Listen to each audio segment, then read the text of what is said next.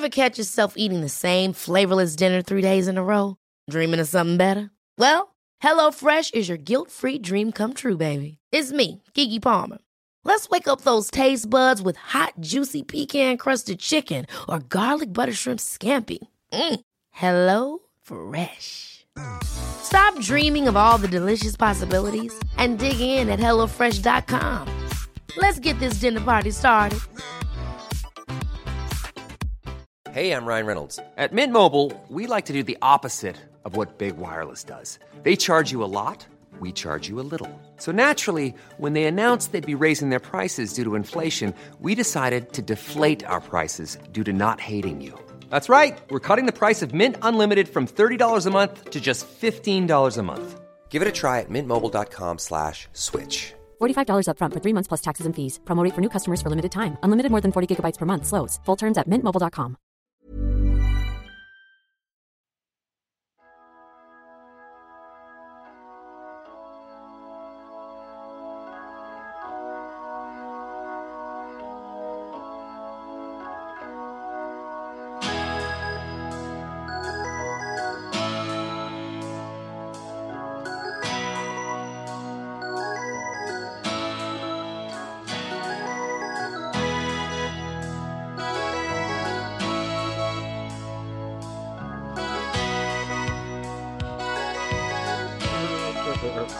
Okej, alla redo? Härligt att höra. Josef är med oss, Charlie är med oss. Vi ska börja med att gratulera Charlie Sjöstrand till faderskap nummer 2. Fan, stort grattis Charlie. Ja, tack. Är det kul? Ja, jättekul är det. Jo, men det är klart att det är nice. Ja. Det är inte så jävla... Alltså, den här graviditeten har känts som en jävla elefantgraviditet. Alltså det är 18 månader tror jag att hon har varit gravid. Så att det var jävligt gött att det var färdigt. Ja, det var länge det. Nästan ovanligt länge. Ja, det är ju lite ovanligt länge så. Men alltså, vi är ju inte på något sätt kompisar eller sådär. Men vi har ju en chattgrupp igång. Men varje dag skulle jag säga att det plingar till. Jag pratar ju med er mest. Ja, men så är det. Jag pratar nog också mer än någon annan. Kanske. Jag vet vart det här är på väg. Ja, under de här 18 månaderna som ni då hade det där barnet i ugnen, då nämnde du det exakt 0 gånger. Ja, jag förstod ju att jag inte hade sagt det. Det var inget medvetet undanhållande, men så är det med mig rätt ofta faktiskt. Ja, men det är vissa grejer som de bara nämner du inte alls. Nej, jag skulle säga jag nämner väldigt lite grejer, men jag trodde nog att jag hade sagt det. Eller så här, jag tog för givet att ni visste det på något sätt. Vi pratar ju också mer om andra grejer än sånt. Jo, det är såklart sant. Men om man får så här 700 meddelanden om kanske då ett försvarsspel i Önnered eller så. Tänker man att ett av de 700 meddelandena kunde vara liksom på något sätt kopplat. Skitsamma. Ja, nej, jag försvarar. Alltså, du har ju 100% rätt här. Jag bara säger att jag vet att du har 100% rätt för att det här är ju ett återkommande beteende i mitt liv som har stötts och blötts av personer i min familj. Ja. Inte minst i många år liksom, att jag aldrig berättar saker. Och det är inget medvetet. Det är som sagt inget jag undanhåller. Det är bara att jag är dum i huvudet tror jag. Så farmor blev lika överraskad över andra barnbarnet som... Ja, men typ så. Det hade ju kunnat vara det. Om inte de hade sett Jenny med jämna mellanrum. Ja, just det. Så hade de aldrig vetat om det. Jag tycker det är väldigt karaktäristiskt i alla fall. Det säger någonting väldigt tydligt om din personlighet som jag gillar så himla mycket. Vilken pizzeria kommer ni uppkalla det här andra barnet efter?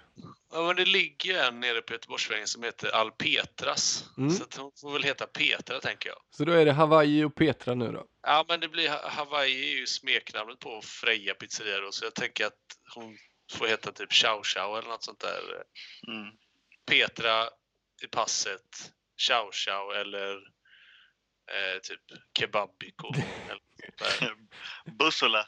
Bussfulla kannibaler med extra bacon. Ja, men skippa extra bacon tror jag. Det ligger inte så bra i munnen.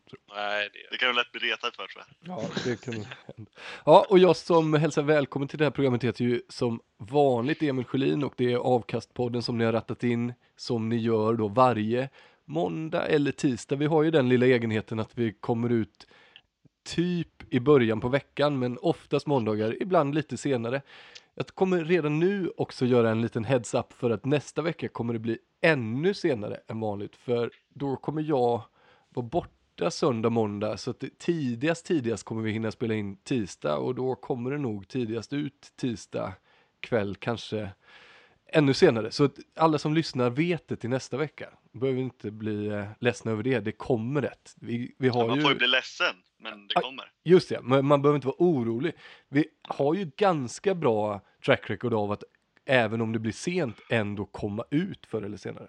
Jag tänkte att vi skulle kasta oss in direkt i det som jag tycker har varit veckans snackis, nämligen att Christian Andersson har fått lämna Reineke Löven. Jag trodde du skulle säga Christian Albinsson och tänkte nu har det hämtat på Ica i Frännar. Ica, vad heter det? Tvååker eller vad är det? Söndrum. Där, nej, utan det är en annan Christian vi ska prata om. Christian Andersson, nämligen då personen som var svensk förbundskapten fram till januari och tränare då för ett av Tysklands absolut bästa lag, Reineke Löven, fram tills förra veckan när han fick foten helt enkelt efter en knackig höst och en nästan ännu knackigare vår. Purjo, du som följer den tyska handbollen, vad är din kommentar på det? Jag tycker att det är jävligt tråkigt. Det är såklart på personliga planet för Christian, men också så tycker jag att det är jävligt tråkigt att jag hade velat se vad hans typ av ledarskap som är väldigt otyskt skulle kunna leda till. Jag är helt övertygad om att det här är ett dumt beslut av, eller ja, det är klart, det beror på vad alternativet är. Men jag tycker att det var förhastat av Reineke, även om resultaten inte har gått deras väg. Vilket jag förstår såklart leder till en frustration. Och de har ju extremt högt ställda krav på sig själva från sponsorer, fans och ledning. Så att det är ju inte så här, det kommer inte som någon chock egentligen. Men jag hade hoppats och trott att de faktiskt skulle ha lite längre tålamod än vad han faktiskt fick. Ja, jag är lite tvärtom. Jag gillar verkligen Christian Andersson och jag gillar hans ledarstil och allt sånt där. Det ska jag verkligen betona. Men har man ett lag som Reineke Löven och inte, alltså de ligger ju då 6:a i tabellen nu. Det är utanför Europacup-plats. Jo, precis. Men det samtidigt... är alltså, de har aldrig under hela sin existens kommit sämre än 4.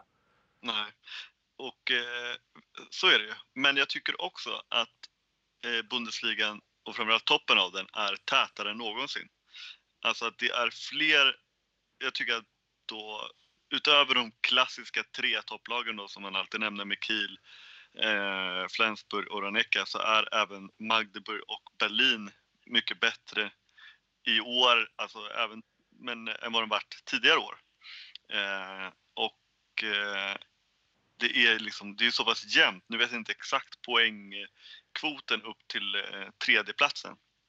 Men 4 poäng. I och för sig, det ska också tillföras då att det är med en match mindre spelad, så det är inte alls särskilt långt. Så nej, precis. Plus att jag tycker inte att Reinekers trupp är så bra så att liksom det är givet att de ska vara topp 2 eller vad nu deras förväntningar är, eller alltså topp 3. Jag tycker att den truppen är ganska, vad ska man säga, felbalanserad och skev liksom. Framförallt då det här med alltså anfallsförsvarsspelare. Det finns ett ord för sådana som spelar sådana som spelar åt bägge håll. Tvåvägsspelare tror jag. Tvåvägsspelare är ordet, det lätt, precis. Men även då till exempel tycker att de saknar spetskvaliteter på ytternio framförallt. Man kan alltså deras centrallinje offensivt med målvakt inte offensiv, men målvakt mitt 9, mitt 6 är ju jäkligt stark. Och ytter 6, Gretzky är inte jättebra kanske. Stabil. Men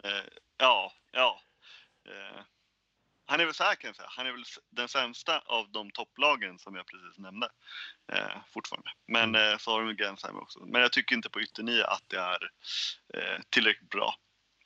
Man kan diskutera Roman Lagarde, men han är också väldigt ung och ny. Och samma sak med Niklas Kirkelöke. Och det är just därför för att jag tror att Reinecker skulle kunna bli bra ihop med Christian. Men inte är det. Om de hade haft tålamod. Så att, men det finns ju en hel del rätt i det du säger. Och man vill ju alltid att det ska ges lite mer tålamod generellt. Men fine att alltså jag tycker att det finns tålamod till en viss gräns också. De hade kunnat acceptera att inte komma topp 3. Det är jag helt säker på. Men de kan inte acceptera att torska 3 av 4 poäng mot Lemgo liksom. Nej, precis. De kan inte acceptera att spela kryss mot dem hemma. Det är sådana grejer. De kan inte acceptera att spela kryss mot Wetzlar. Nej. Alltså det är lite, jag tror att det är lite för många sådana grejer med. Att det är fullt rimligt att de inte slår Kiel eller Flensburg. Där hade de ju oflytt också. Alltså de kunde lika gärna vinna den. Det är väl Gottfridsson som avgör den. Eller blandar ihop det med Kiel nu. Nej, de slår men Reinecker Flensburg var en fin omgång vill jag minnas. Ja, men liksom det tror jag folk köper. Men det här... Ja, det är som sagt, förlora mot fel lag kan visa sig jäkligt intressant. Och sen kan man, alltså, på sätt och vis håller jag med dig om intressant. Jag hade gärna sett vad han kan göra med sitt ledarskap och allt det där. Samtidigt, det går ju knappast att komma till ett bättre lag för att implementera det här ledarskapet. Det finns ju inget lag som är så otyskt. Och då är det ju också ett litet kvitto på att det kanske inte funkar då. Hans ledarstil kanske inte är så bra som vi vill måla upp att den är och vi älskar den. Men inte ens såklart att det här laget. Det är klart att det finns. Ja, det är också helt övertygad om att det finns en kulturskillnad på vilken typ av ledarskap som passar bäst i olika kulturer. Men det är exakt det som är min poäng att om den inte passar i Reinika Löwen. Men jag tror att den kan passa i Bundesliga. Jag tror att den skulle passa i Reinecker. Jag tror att det är det jag menar, att det är för lätt att säga Christian, det här är för dåligt, du är out. Men jag tycker liksom inte att de truppmässigt ska ha så höga krav så att 4 poäng från tredjeplatsen med en match mindre spelad inte är tillräckligt. Och sen förstår jag det du säger och jag köper det också, att de här matcherna mot typ 2 mot Lemgo och Wetzlar och vissa sådana matcher, det kan inte, där ställer Reinecker ännu högre krav. För jag är ju helt övertygad om att de i ledningen också ser att vi ligger ju trots allt bara 4 poäng från tredjeplatsen. Men det är det jag menar att jag tycker att det är för tidigt. Liksom Mats Mensa och Alexander Pettersson på ytternio, det är inte ett ytternio-par av absoluta världsklass ihop. Även om de har sina liksom kompetenser. Men när jag har kollat på tyska sändningar så har jag snappat upp att han har fått en del kritik för sina värvningar. Vilka är hans värvningar? Inget. Det är väl kan det väl knappast vara. Gensheimer och Kirkelöke och nu var de här islänningarna för några veckor sedan. Ja, det är inte hans som... Det är inte hans. Nej, det är inte han. Nej, alltså när jag pratade med Niklas Kirkelöke då förra året.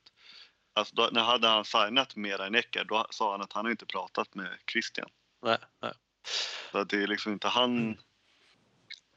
Nej, det är ju det missriktad kritik eller ett tecken på att min tyska har legat av sig mycket. Ja, men är det inte lite... jag tycker också att man ska ge tränare chansen och man ska har man skrivit ett kontrakt så ska man försöka ha det liksom tidsfristen. Men det finns ju ingen positiv tendens i Bundesliga. Jag gick in här nu och kikade. Sen årsskiftet, då de alltså torskat mot Melsungen, lika mot Wetzlar, lika mot Lemgo. Det är liksom ingen... Någonting måste ju hända också för att man ska alltså, se en tendens att det är på väg åt rätt håll kanske. Om man är den som är... Såklart, men återigen då så tycker jag att de inte nödvändigtvis har den bästa trupp. Alltså jag tycker att det är för enkelt att skylla allt på Christian. Ja. Ja, men jag är med dig. Det är min liksom... Sen är det såklart att vissa punktinsatser, man kan alltid kolla på, nu såg inte jag mot Lemgo senast, men man kan alltid se på någon och säga att det här är för dåligt. Pelle borde spelat istället för vem det nu må vara liksom. Men jag tycker liksom att de sett över en hel säsong, eller sett av den säsongen som är inte vidare, så ligger de 4 poäng från tredjeplatsen. Det ska den truppen inte vara så missnöjd med i en väldigt jämn Bundesliga, tycker jag. Ja, och också det känns så jäkla... Ja, vad ska man säga? Alltså, jag inbillar mig att det ligger mycket jobb bakom att scouta honom. Att liksom så här, de har haft Jakobsen där och varit väldigt nöjda med honom, och så ska de hitta en ersättare och de så här, men fan, det här passar ju perfekt in. Vi skriver ett kontrakt med honom, han får implementera, alltså han ska in med sin ledarstil, och så som du säger efter 25 matcher eller 26 eller vad fan har spelat, så bara nej men nu skiter vi i det här. Alltså fan, nu ska de ju helt plötsligt så här på uppstuds gå ut och hitta en tränare då och hoppas att det går bättre, och det är ju inte särskilt troligt, för precis som du säger, vilken tränare de än tar in så har de ju, om man nu tycker att ytternioparet inte är bättre än de 5 lagen som ligger framför, det är ju de som ska göra det ändå. Vad ska den här nya tränaren komma in och hitta på nu liksom? Så att därvidlag så köper jag också att det är kortsiktigt tänk och lite fegt av dem. Att de är så jävla skraja för... Ja, vad är de skraja för? Är det någon sponsor som har hotat med att dra in degen då om de inte kickar? Nej, precis. Liksom? Det kan jag också... Det ska man alltid säga när man spekulerar sådana här saker, att man har ju ingen aning om vad som faktiskt sker i bakgrunden. Nej. Det kan ju också vara att det skurir sig helt mellan spelartruppen eller vad som helst. Alltså. Eller att Christian har gått in och hotat Rogic och att han ska spöa eller något. Det hade varit kul att se. Nej, men jag fattar precis vad du menar. Det kan ju hända massa grejer, men jag håller också med för att återigen, jag vet inte hur många gånger jag har sagt det senaste tiden, att man vill alltid fundera också på vad är alternativet. Ja. Tror vi att det kommer bli så mycket bättre, men just nu har de då Rogic och sin B-lagstränare som inte vet vad han heter, men som har varit en sväng han har varit i Rannicka länge, var i schweizisk handboll tror jag, eller österrikisk handboll och var tränare där en sväng. Och så nu då är han tillbaka. Och så är de då inte till vidare interimtränare som man säger i fotboll liksom. Men så jag vet inte. Nej. Jag vill veta jag har en gissning på vem som de kanske ska försöka haffa. Det vill jag veta. Och det är 100% en ren spekulation från min sida. Så att ingen tror att jag har inte hört det någonting. Jag bara hittar på det i mitt egna huvud. Ola Lindgren. Ja. Varför inte en spekulation så god som någon? Jag vill också veta var du tror att Andersson hamnar nu. Tror du han fortsätter sitt utlandsäventyr eller tror du han susar hem till Sverige? Jag har faktiskt inte en aning. För det skulle inte heller förvåna mig med tanke på att han innan han blev förbundskapten slutade han ju som tränare liksom, och skulle satsa på banken och familjetid liksom. Så att jag har faktiskt inte en aning. Samtidigt så är det väl, om man förstått det riktigt, så är det väl bra läge i hans liksom familjepussel att vara utomlands. Men jag tror att han har ett barn som fortfarande inte har börjat i skola än och lite sånt där. Så att jag är inte en susning. Ska sägas också, bara komplettera det Charlie var inne på, att det var en lång process med, jag vet tidigt på någon sån här landslagsturnering så hade Rogic kommit fram till Christian och sagt att liksom så här, du ska skriv inte på några nya kontrakt, vi vill gärna ha ett möte med dig först och sånt där. tidigt i processen. Så jag är helt enig om att en väldigt lång process för att sen inte ge han mer förtroende. Nej, deppigt. Jag tänkte att vi ska vända hem till Sverige nu och Kan vi inte bara hänga kvar lite där? För att det godaste med att det är inte det godaste med att Christian får kicken, men en del av det är att de har tappat 3 av 4 poäng mot Lemgo. Och en av de starkast bidragande orsakerna till det är ju att Jonathan Karlsbogård har alltså gjort 16 mål och 11 assist på de 2 matcherna. Han var helt grym nu senast. Gjorde alltså 9 baljer borta mot Rhein-Neckar Löwen. Det avgörande inspelet också till Christoph Teuerkauf. Där blev man lite arg att det ändå var Teuerkauf som fick avgöra. Ja, precis. Som en spelare som går med könet fram. Ja. Men har ju sina skills helt klart. Men det tycker jag är jävligt roligt. Ja, och då kan vi ju knyta an till det vi pratade om förra veckan. Solbergs nya trupp, att han tog ut en landslagstrupp för Tysklands proffsen, och ingen av dem, Olle Forsell-Schäfert och Anton Lindskog som vi pratade om förra veckan, men väl Jonathan Karlsbogård som vi också lyfte, var med i den. Ja, kul. Det är bra timing på, han fick ju vatten på sitt kuvert så att säga. Ja. Den Solberg, för han tar ut den truppen innan den matchen, va? Ja, det gjorde han. Ja, det var ju snyggt. Ja, nej, och jag vet att det har varit lite reaktioner egentligen på att Olle och Anton inte var med. Samtidigt så det är ju inte konstigt att de, alltså på vänster 9 och mittsex är ju 2 av de positionerna där det är allra störst konkurrens. Så det är ju inte helt sjukt egentligen. Men det är ju för Jonathan är lite mer av en playmaker än vad Olle Forsell-Schäfert är. Liksom. Det tycker jag. Och det kan man ju också se lite hur han är liksom satt på den här listan. Att de radde ju upp liksom först Lukas Nilsson, Simon Jeppsson och vem det nu mer var. Och sen stod det Jim Gottfridsson, Linus Aronsson, Jonathan Karlsbogård och Alfred Jönsson. Sen kan man ju alltid diskutera liksom fördelningen. Ja, men varför är inte att Olle kan vara där istället för Alfred Jönsson som då är mer som en av 4 mittnior eller vad som helst. Men det är liksom också, det är verkligen så här att det blir spekulera om den här plats nummer 19 och 20. Ja. Det är liksom... Ja, för det var också någonting jag hörde att så här, men om de kan ta ut 18 spelare kan de väl ta ut 19 och 20 också, och det kan de ju göra, men är man så långt bort är det kanske inte... Nej, för det blir också, man ska också ha några träningar där folk faktiskt får lite repetitioner och sånt där liksom. Men annars hade man ju kunnat ta ut alla. Alltså, jag vet inte hur många Bundesliga-proffs som inte blev uttagna. Det var väl typ Olle, Anton, Adam Lönn. Ja, jag vet inte heller. Men det är, jag ser det blir uttagen, ja. Men det är intressant, för vi har ju varit inne och touchat på det tidigare med. Hur ska man se på en landslagsuttagning? Ska man göra det liksom som ett kvitto för att du har gjort ett bra jobb? Och så här, Olle Forsell-Schäfert har ju en bättre säsong och är viktigare för Wetzlar än vad Alfred Jönsson är för Hannover. Inget snack om det.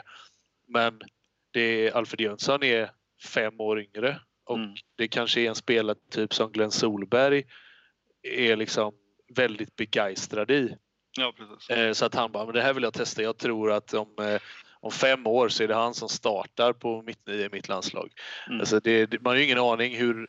Det är ju också en smaksak hos tränare som man inte får glömma av. Att man kan inte bara gå på Adam Lönn har gjort så här många mål, varför inte han med? Utan det är ju alltid och det är ju inget som säger, det här är ju ett test. Det är hans första trupp han tar ut. I kommande trupper så är det mycket möjligt att alla de 3 som vi saknade här då inom citationstecken är med. Yes, bra så. Nu tänkte jag att vi ska vända hem till Sverige för den andra stora snackisen, nämligen mängden röda kort, slag mot ansiktet, den påföljande sen då avstängningsprocessen. Allt det här är saker som har diskuterats i veckan och folk är sura av olika anledningar. Men jag tänkte att vi först bara ska slå fast en grej. Det har varit jävligt mycket röda kort för slag mot ansikte och hals. Jag läser innantill från Kristianstadsbladet nu. Och förra året då så var det under hela handbollsligan 13 röda kort för slag mot ansikte och hals.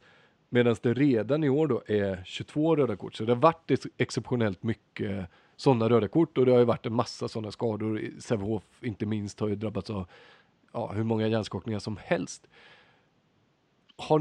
Vad är er analys? Är det helt plötsligt mycket brutalare spel från en säsong till en annan? Eller vad är det som händer på den här röda kort / slå folk i ansiktet fronten? Först och främst imponerad över att man har kunnat koka ner det till att de röda korten är för slag i ansiktet. För då måste de ju ha gått igenom alla röda kort och faktiskt sett att det här är ett slag i ansiktet och ett slag mot halsen. Jag försökte själv jag ville ha lite koll, för jag upplevde också att det var väldigt mycket röda kort. Och då, alltså om du bara läser statistiken så ser du ju bara om det är rött kort. Ja, just det. Så att, och då är vi inte uppe i de siffrorna från förra året än. Då saknas det fortfarande röda kort den här säsongen för att matcha förra årets säsong som var något form av rekord liksom, eller någon form av rekord. Så att jag tror att vi ska vara på god väg faktiskt. Ja, snittet är där. Jag kan läsa innantill från samma artikel, och då kan vi passa på att nämna att det är såklart Robin Nilsson som har gjort den här sammanställningen. Och då under hela förra säsongen så var det 45 röda kort och redan i år är det 38. Så att det finns väl goda skäl att anta att vi kommer slå förra årets rekordsäsong. Det gör ju det.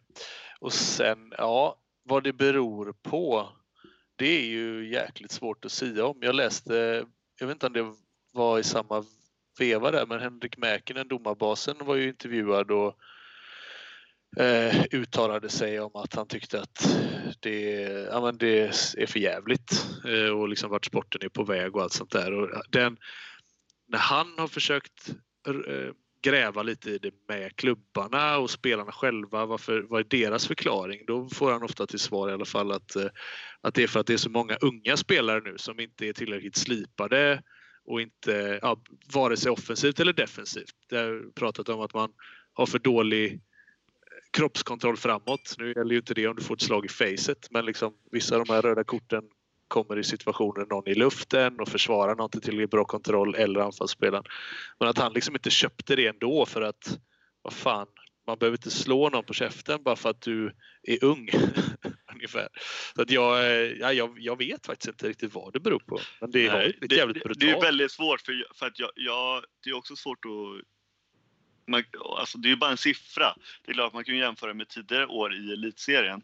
Men det är svårt att jämföra med jag skulle vilja veta typ danska ligan och Bundesliga och sånt där. För att se om det är brutalt på det sättet. Men jag tycker ju att en del som jag tror i den här förändringen är ju att typ något år sedan, 2-3 år sedan, att då blev domarna mycket, mycket hårdare på de här knuffarna i luften. Ja. Där tycker jag att man verkligen kunde se tydligt att det är alltså någonting som domarna fokuserade på. Verkligen. I början var det ju nästan parodiskt liksom, att då kunde du, så fort någon liksom, inte ramlade på eller föll på båda fötterna så att säga, så var det 2 minuter en period. Så det är en såklart bidragande orsak tycker jag. Sen om det är brutalare eller inte, jag vet inte. Jag har ju också blivit en väldigt stor diskussion i typ sociala medier kring typ, han nämns ju ofta i sådana här sammanhang, men typ Kristoffer Brännberger. Så jag kan också tänka mig att det har blivit en annan liksom, uppmärksamhet kring det än vad det var tidigare och kring diverse liksom, slag och sånt där. Men vi måste ju ha, alltså det du säger, jag är helt enig med det, men det måste ju finnas samma mönster då, för om vi pratar att det är så väldigt många röda kort för slag mot ansikte och hals, då måste ju om argumentationen ska hålla, så måste det ju också innebära att det har införts direktiv om att domarna ska bedöma den typen av situationer också hårdare. Alltså det du pratar om är ju röda. Ja, men jag vet inte om de... Ja, precis. Men jag vet inte... Alltså dels... För jag vet ju inte hur många med fler röda kort det är nu jämfört för sig 4 år sedan. Och hur många av dem... Om det var lika många slag mot ansikte, hals då som nu. Och om skillnaden kanske ligger i knuffarna. Eller om det är mycket mer Alltså, Fast just slag mot ansikte var ju en stor ökning från förra säsongen i alla fall. Sen som du säger, vi vet inte från 5 år tillbaka. Men det var en stor skillnad från förra säsongen med slag i ansikte. ansikte. Det var väl det du sa, Emil, att det var så här 13 stycken i år eller vad det var. Exakt, och nu letar jag här för att kunna säga samma siffra igen. Men det var ju alltså 22 i år jämfört med 13 på hela säsongen förra året. Ja, så att det är ju en markant ökning. ökning. Ja, det är ju rätt mycket. Det är det liksom, får man säga. det är hälften, om man säger förra året så var det totalt 45 röda kort. Nu är vi uppe i hälften av det bara på slag i ansikte och hals. Det är klart att det är en ganska anmärkningsvärd siffra. Jag vet att vi pratade förra hösten måste det varit. Så hade vi uppe det här på när vi spelade in tv-avkast också som en grej att det är liksom det var som en jäkla rivstart förra hösten med röda kort. Det var helt sinnessjukt många röda kort på höstsäsongen där liksom, så inte varit innan. Så att jag vet inte vad som har hänt. Men då kan jag tänka mig, så där är det väl alltid på höstsäsongen att då med nya direktiv och så. Att då kan jag ju tänka mig om ni hade en känsla av att det var så, att det också har varit ett direktiv då. Och det var ingen känsla. Det var rekordmånga röda kort. Men som du säger, det kan ju inte bara vara att från ett år till ett annat så är alla brutala. Nej, för jag tycker att alla var var väldigt unga, tänker jag. När jag var ung. Så ja, exakt. Så det måste vara en kombination, tänker jag. Att domarna har fått... att det är hårda direktiv, för det kan jag också relatera till att man hade där hade jag en känsla när man spelat ett slag mot ansiktet var ju verkligen inte alltid att man var rädd för att det skulle bli ett rött kort. Nej, precis. Fast det tog ju inte så illa. Och nu är det ju nästan sådär 50-50. Man ser så fort det är upp i ansiktet så tar domaren ett snack med varandra. Och det ligger ganska nära till hands. Så att det är säkert att de är strängare på det. Men nästa del i det här är ju så många...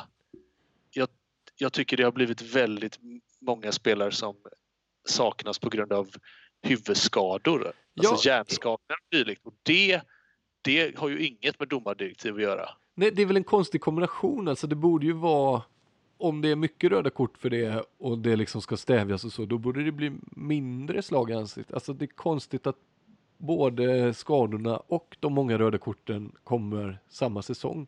Där ska jag säga att vi inte har någon statistik, men magkänslan är ju verkligen att det är mycket mer huvudskador på det sättet i år än tidigare. Ja, men vadå, det är väl inte så konstigt? Helt plötsligt så alla börjar slå folk i ansiktet mer. Jo, men det är ju konstigt. Och så får folk hjärnskakning, det ökar ju. Nej, men är det inte konstigt att folk börjar slå folk i ansiktet när det också är då hårdare straff för det? Som du sa, när du spelade handboll, då var det inte så hårda straff på det. Då borde man ju ha slagit varandra mer i ansiktet, så att säga. Ja, precis. Men jag tror att ingen gör det ju liksom... Så eftertänksamma är ju folk inte. Nej. Och det här ska jag passa mig för det här är... precis. Det händer liksom inte. Men det är väl anledningen till att man har hårdare direktiv, för att folk ska börja tänka mer på det i alla fall. Annars hade man ju kunnat skita i att ha... Ja, eller så är det väl för att man inte då som försvarande lag ska tjäna på att det råkar hända, så att säga. Jo, men det är klart, i förlängningen så är det för att du vill ha bort den typen. Att man säger, sluta knuffa utsida 2, för det är alltid straff för 2 minuter. Och så börjar man prata om det, ge fan i det. Och så vill man att det ska bort, för det är farliga situation. Så här, dra inte axlarna. Det har vi ju ändå, så här, det är ju ingen som gör det. Det vet man ju. Det är nästan ingen som drar någon i armen. Nej, så är det visserligen. Men nej, det är efter mycket stötan och blötan fram och tillbaka så vet vi ju helt enkelt. Nej, precis. Det är jättesvårt. Nej, då landar vi där. Man skulle ju vilja se alla de här röda korten för att kunna bedöma dem liksom. Rutte måste ju ha alla. Han sitter ju på en USB-sticka med alla situationer som han har räknat för hand. Ja. Vad tror du då, Emil? Du som en flitig handbollstittare. Ja, min känsla är ju att folk är mer ovårdade snarare än att direktiven är mycket hårdare, men... Och varför då? Är det för att snittåldern är lägre än någonsin? Eller för att... Det tycker jag känns som en konstig förklaring, måste jag säga. För det skulle också vara intressant att se en uppgift på, men magkänslan där av att ha sett ganska många matcher i år är ju inte att det nödvändigtvis är unga spelare som får de röda korten. Jag sitter på bänken allihopa. Ja, ska ni inte spela in ett tv-avkast snart så kan ni väl sätta någon jävel på plocka fram alla de här klippen och kolla lite ålder på de som åker på dem. Ska spela in på fredag, så i så fall är det ju jag du har väl statistik på vilka lag det är som har fått de röda korten, Emil? I den här artikeln var det nämligen, som du läste innan från till. Ja, men det har jag. Det kan jag plocka fram. Det var Sävehof låg i toppen i alla fall, vet jag. Både i år och förra året. Och sen så det vet vi varför då. Ja, precis. Just det. Det kan bero på. Ja, Sävehof 6 röda kort i år. Kristianstad 5 röda kort i år. Och IFK Ystad 5 röda kort i år. Jag vet inte vad det säger då. För slag mot ansiktet just. Nej, överlag. Totalt. IFK Kristianstad har ju inte så... De som spelar är ju inte så unga liksom. Nej, och det har väl inte IFK Ystad heller. Nej. Och det här är alltså direktröda eller 3-2 räknas också som ett rött? Eller? Ja, det tror jag att jag. Ja, pass. Nej, direktröda. Direktröda. Va? Mm. Ja, Oj, men det låter ju rimligt. Ja. Ja. Så det är men okej, tempot då? Jag säger att handbollen är så jävla mycket snabbare nu. Ja. Men det är väl inte så stor skillnad från för 3 år sedan? Eller när det var? Jo. Jag vet inte. Nej, vi får väl landa i att det finns... Det finns... Grippa då? Det är väl Grippa då? Ja, det... Så för Brännberg är det väl det? Ja. Svaret. Kanske, men han ska ju sluta med det nu för de har ju snackat om det. Och så vi får väl se vad det landar i. Men vi får väl återkomma till det här då när vi har mer kött på benen så att säga. En annan grej som vi har diskuterat som jag tycker att vi ska ta upp här också, för det kommer ju snart eventuellt att aktualiseras, eller det kommer det göra, för snart Allsvenskan har 4 matcher kvar. På onsdag jävligt fin match, svettig match, Amo mot Karlskrona. Antingen Amo eller Karlskrona, de som går segrande ur den striden, kommer ju förmodligen få kvala uppåt. Skånela som nu har i och för sig då torskat mot Aranäs, men annars positiv trend, kommer ju förmodligen också få kvala. De har ju det problemet, Amo i det här fallet och Skånela, att de har för små hallar och att de saknar då läktare på båda sidor av planen, vilket innebär att de inte kommer få ha sina hallar förmodligen i ett kvalspel, och om någon av dem skulle gå upp till handbollsligan kommer de inte få ha det heller, för att vi har ju ett hallkrav i handbollsligan. Vi står ju på lite olika sidor där, Josef. Kan inte du börja redogöra för din position här? För du är ju för det här hallkravet. Ja, arenakravet till och med. Som det väl heter. Men, det där, jag kommer aldrig ta det ordet i min mun. Men, nej, ja. Men hall har de ju. Hall har de allihop. Ja. Just det. Ja, arenakravet då. Men nej, alltså så här. Jag tror dels, jag är ju för det generellt i handbollsligan. Dock så tycker jag faktiskt i kvalet att de ska få spela på det. Men jag tycker att som krav på elit eller handbollsligalagen så tycker jag att det är ett men jag tycker det är bra liksom. Handbollen behöver sådana restriktioner för att komma bort från den här ribbstolshandbollen liksom. På samma sätt som jag tycker att det är jättebra, och det här är en väldigt opopulär åsikt tror jag. Jag tycker till exempel den här regeln som är vid mästerskap med skydden och olika färgerna tycker jag är skitbra. Och det handlar helt enkelt om att jag tror att det är en del i en process att framtvinga liksom professionalism in i handbollsligan. Ja, och då kan jag säga vad jag tycker då. Jag tycker ju att ett lag typ som Skånela eller Amo eller Rimbo eller så, om något sånt lite mindre lag är uppe och vevar i handbollsligan en säsong eller 2 eller 3, så tycker jag det är bland det finaste vi har.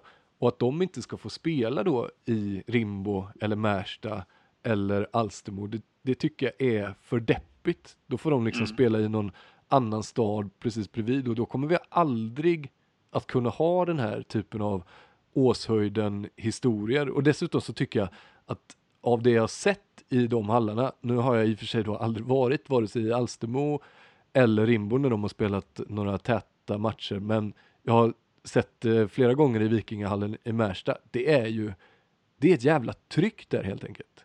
Det är ett tryck som få av de här lite större handbollsliga-lagens hallar, Ystad IF och Sävehof och allt vad de heter, det är väldigt, väldigt sällan de får till det trycket.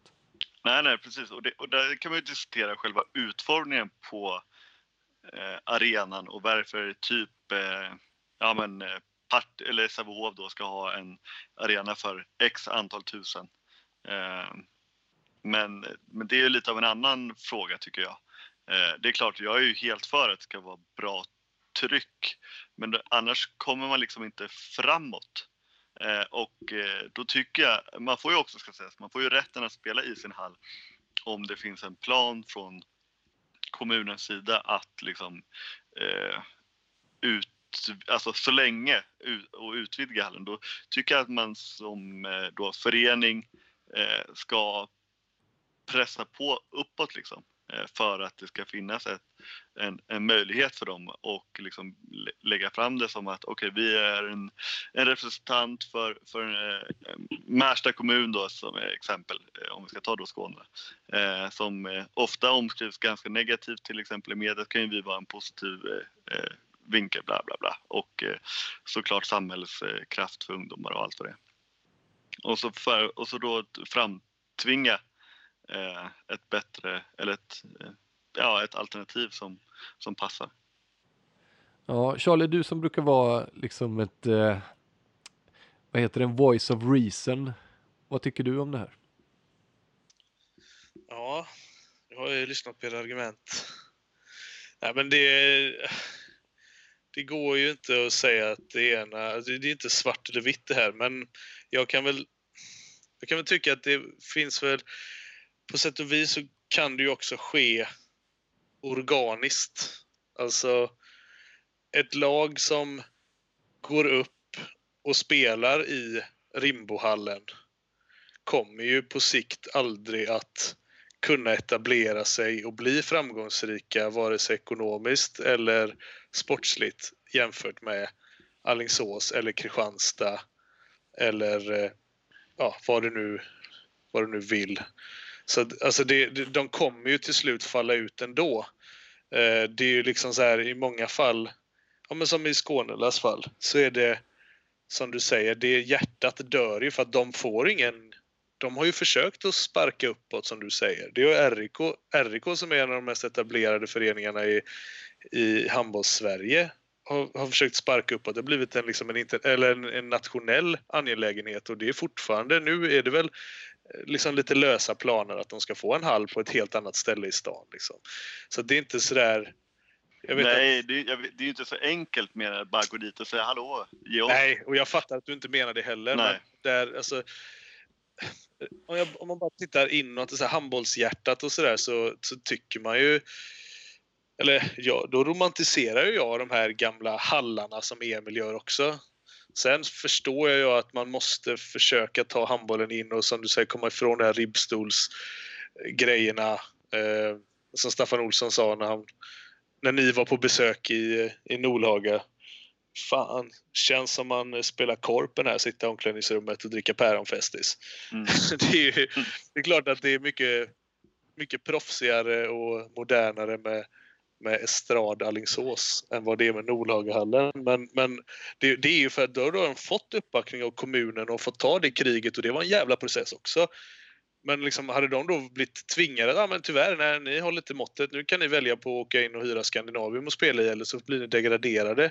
Då hade ju de ju aldrig, det tar ju lite tid att bygga upp sånt här också. Så att, jag tycker det är lite hårt att ha de här kraven faktiskt. Att man måste kunna ge lite svängrum. Sen noterade jag en grej när jag läste arenakraven. För jag har reagerat på att alla klubbar som bygger nytt bygger så, eller inte alla, men många av klubbarna som bygger nytt bygger alldeles för stort nytt. Drott var ju typexemplet på det.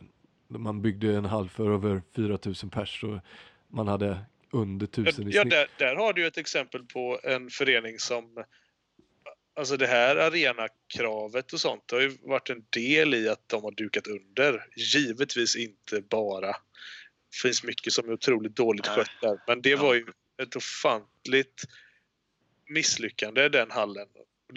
Det kommer ju så av att klubbarna kan ju inte...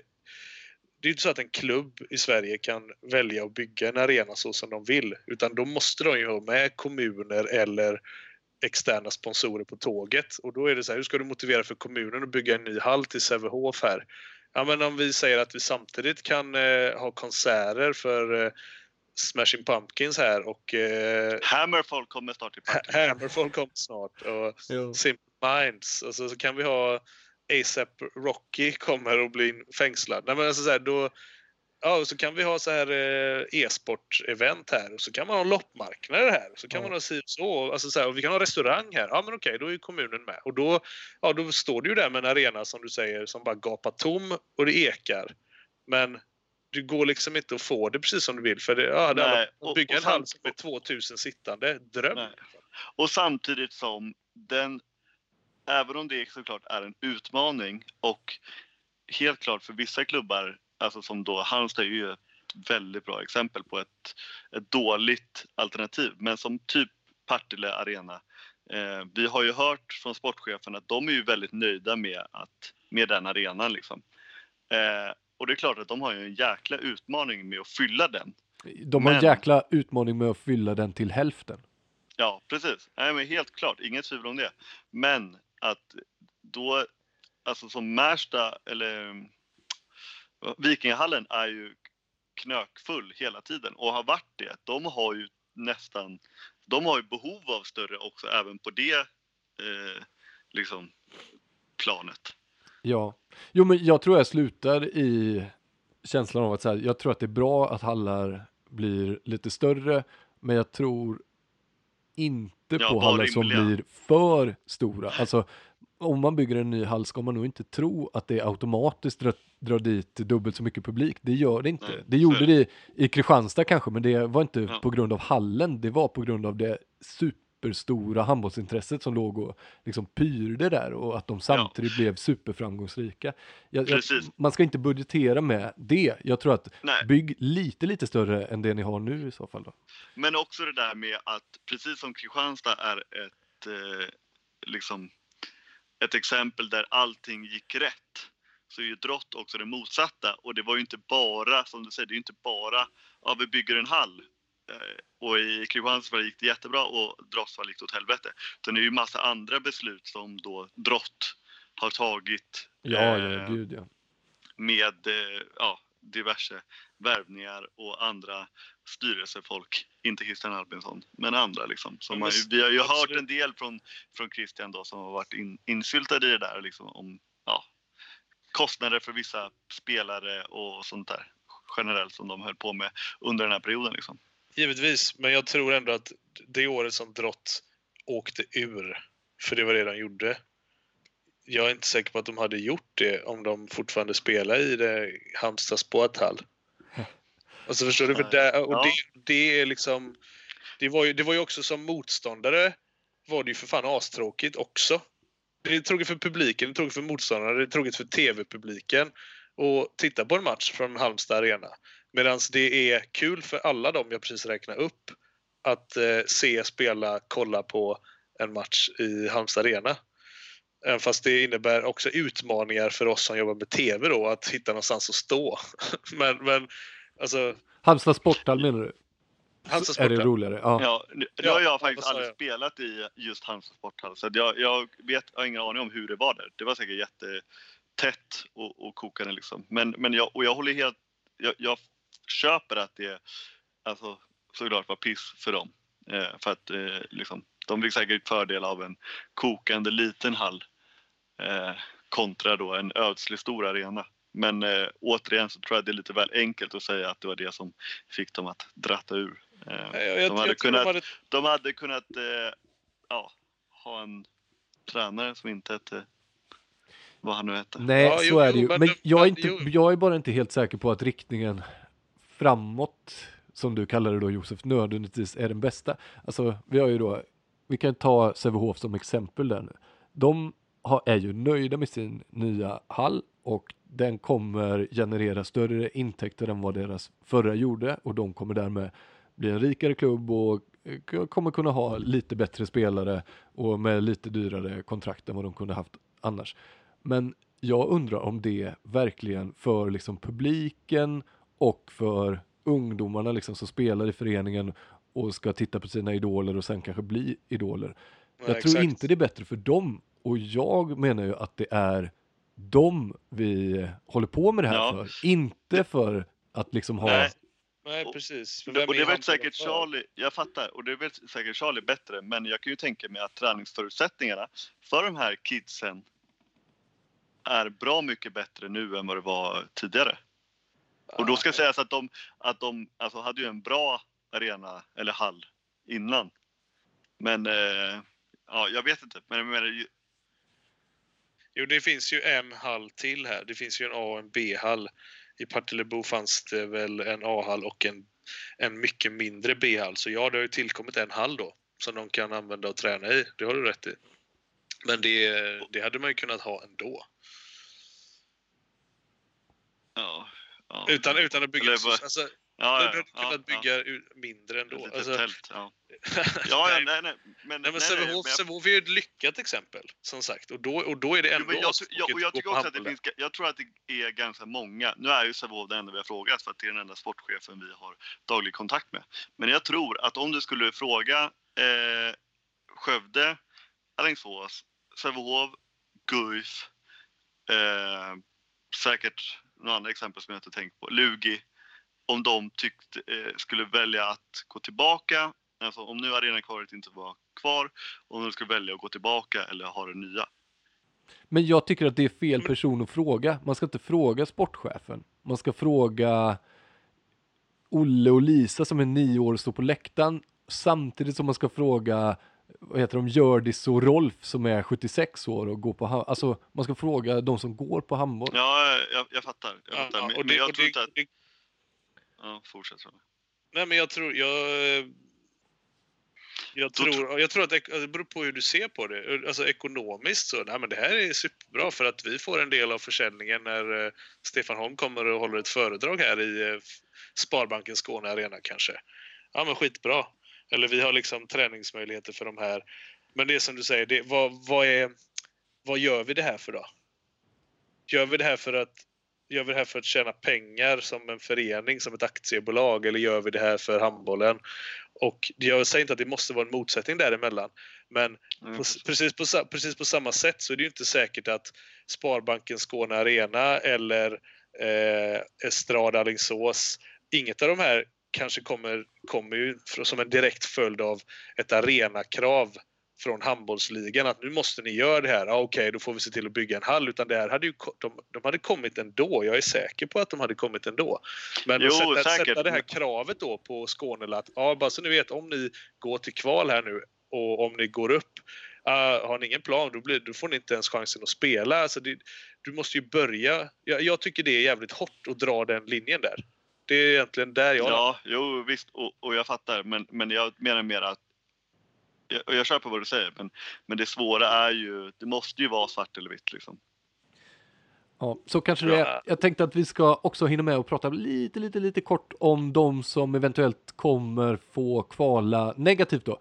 För vi pratade ju lite om att Helsingborg kickade sin tränare förra veckan, sprattlade till då mot Lugi med den nya konstellationen. Men det sprattlet blev väldigt kort, för nu i veckan så fick de ju stryk mot Varberg. Varberg som ju har varit, vad ska vi säga, men de har ju varit tydligt sämst i serien, så att så himla långt blev ju inte sprattlet för Helsingborg. Nu ligger Varberg 4 poäng bakom Helsingborg.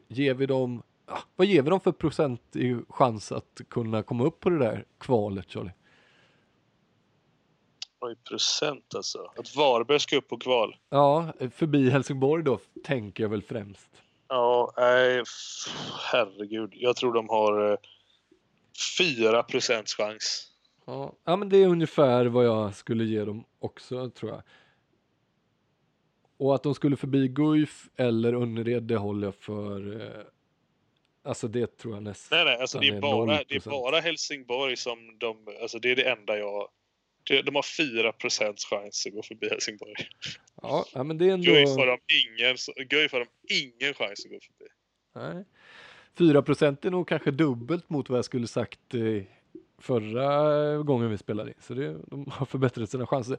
Jag hoppas ju, för sista omgången är ju Guif mot jag tror det är Varberg, va? Varberg. Ja, det hade ju varit coolt om det faktiskt betyder något.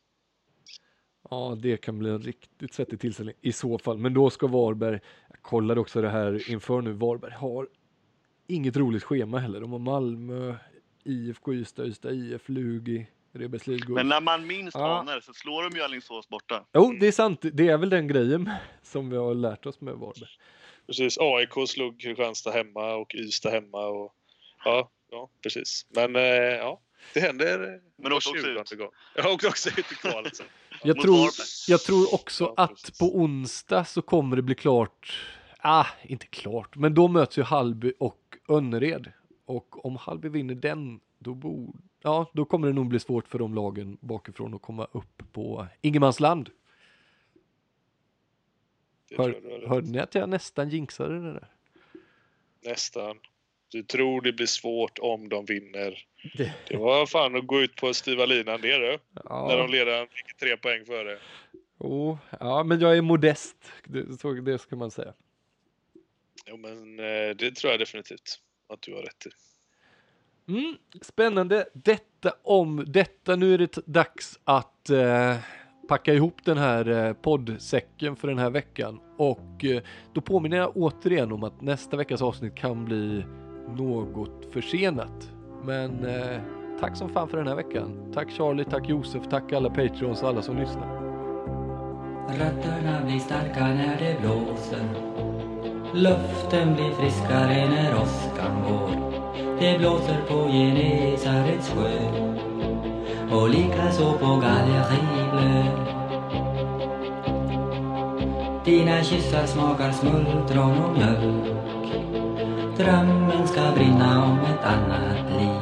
Låt ditt hjärta slå ett extra slag. Låt oss hoppas att det snart blir dag. Mina minnen är som körsbär i punsch och det rinner som en flod i min inre värld. Låt mig gråta, låt mig vara i fred och bränna mina böcker som ved. Jag ser framåt, jag ser uppåt, jag är varm. Det förflutna tonar upp som en overtyr. Våra liv blir till sist i harmoni med den värld vi har att leva i.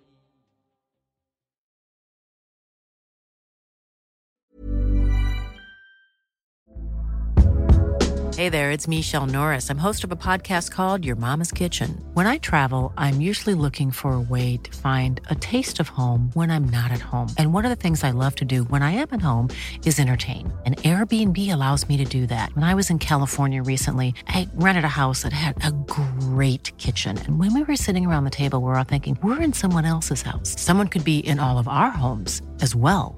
If you have a home, but you're not always at home, you have an Airbnb. Your home might be worth more than you think. Find out how much at airbnb.com/host. Ever catch yourself eating the same flavorless dinner 3 days in a row?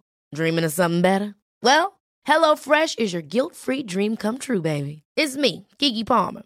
Let's wake up those taste buds with hot, juicy pecan-crusted chicken or garlic butter shrimp scampi.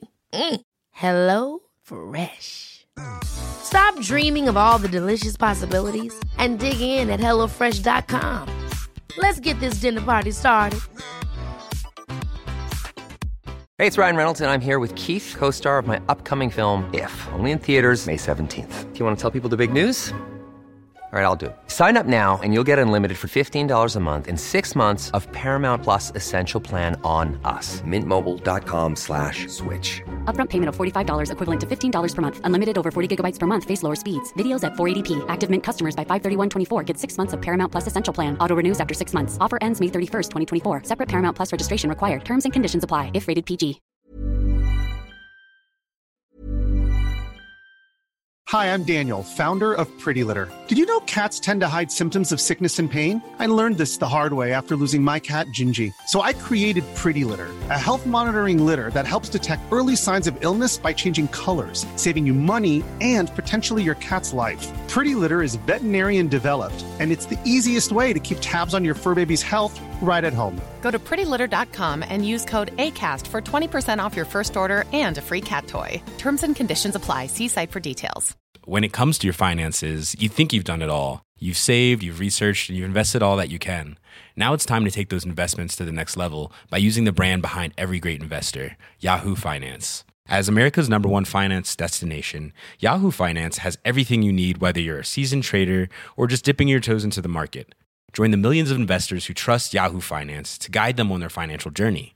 For comprehensive financial news and analysis, visit yahoofinance.com, the #1 financial destination, yahoofinance.com.